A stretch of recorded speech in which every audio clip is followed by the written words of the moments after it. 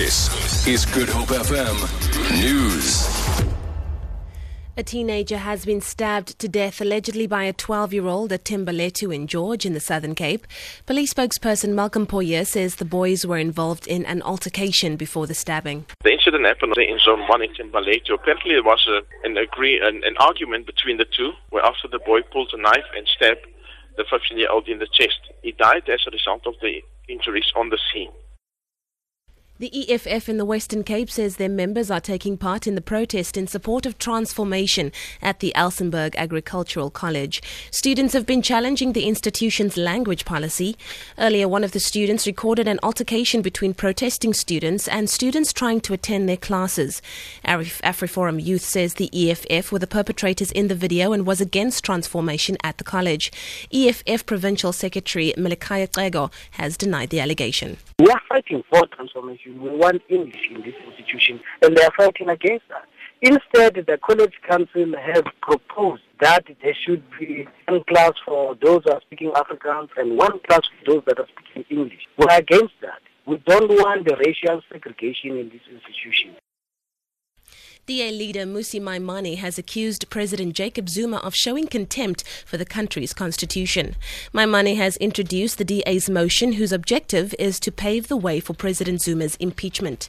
The DA wants the National Assembly to vote in favor of an ad hoc committee to establish what transpired when Sudanese President Omar al-Bashir departed from South Africa in contravention of a court order.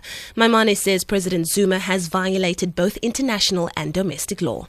On that day when President Jacob Zuma chose to violate a court order, he attacked the very foundations of our constitutional democracy. Several properties along the Klip River in Oudtshoorn in the Little Karoo are inaccessible due to flooding. Heavy downpours overnight in the Eden district caused several road closures. However, the rain has been welcomed by authorities as the area is normally dry. Oudtshoorn Mayor Vessie van der Westhuizen says their rivers are filling up. The Melville Dam at this stage is 100% full, and that happened clearly overnight. The Robenheimer Dam stood at 87% yesterday morning. It is now 93%. So we, of course, welcome the rain in this area. We are very, very glad for such a beautiful 1st of September. And finally, the White House says it's anticipating Kanye West's potential bid for president in 2020. West claimed that he would run for president while accepting the Michael Jackson Video Vanguard Award at the 2015 MTV Video Music Awards last weekend. Associated Press reports that the White House Press Secretary Josh Earnest says he'll be interested to see what slogan West chooses. The rapper was a strident critic of the Bush administration, especially its handling of Hurricane Katrina 10 years ago.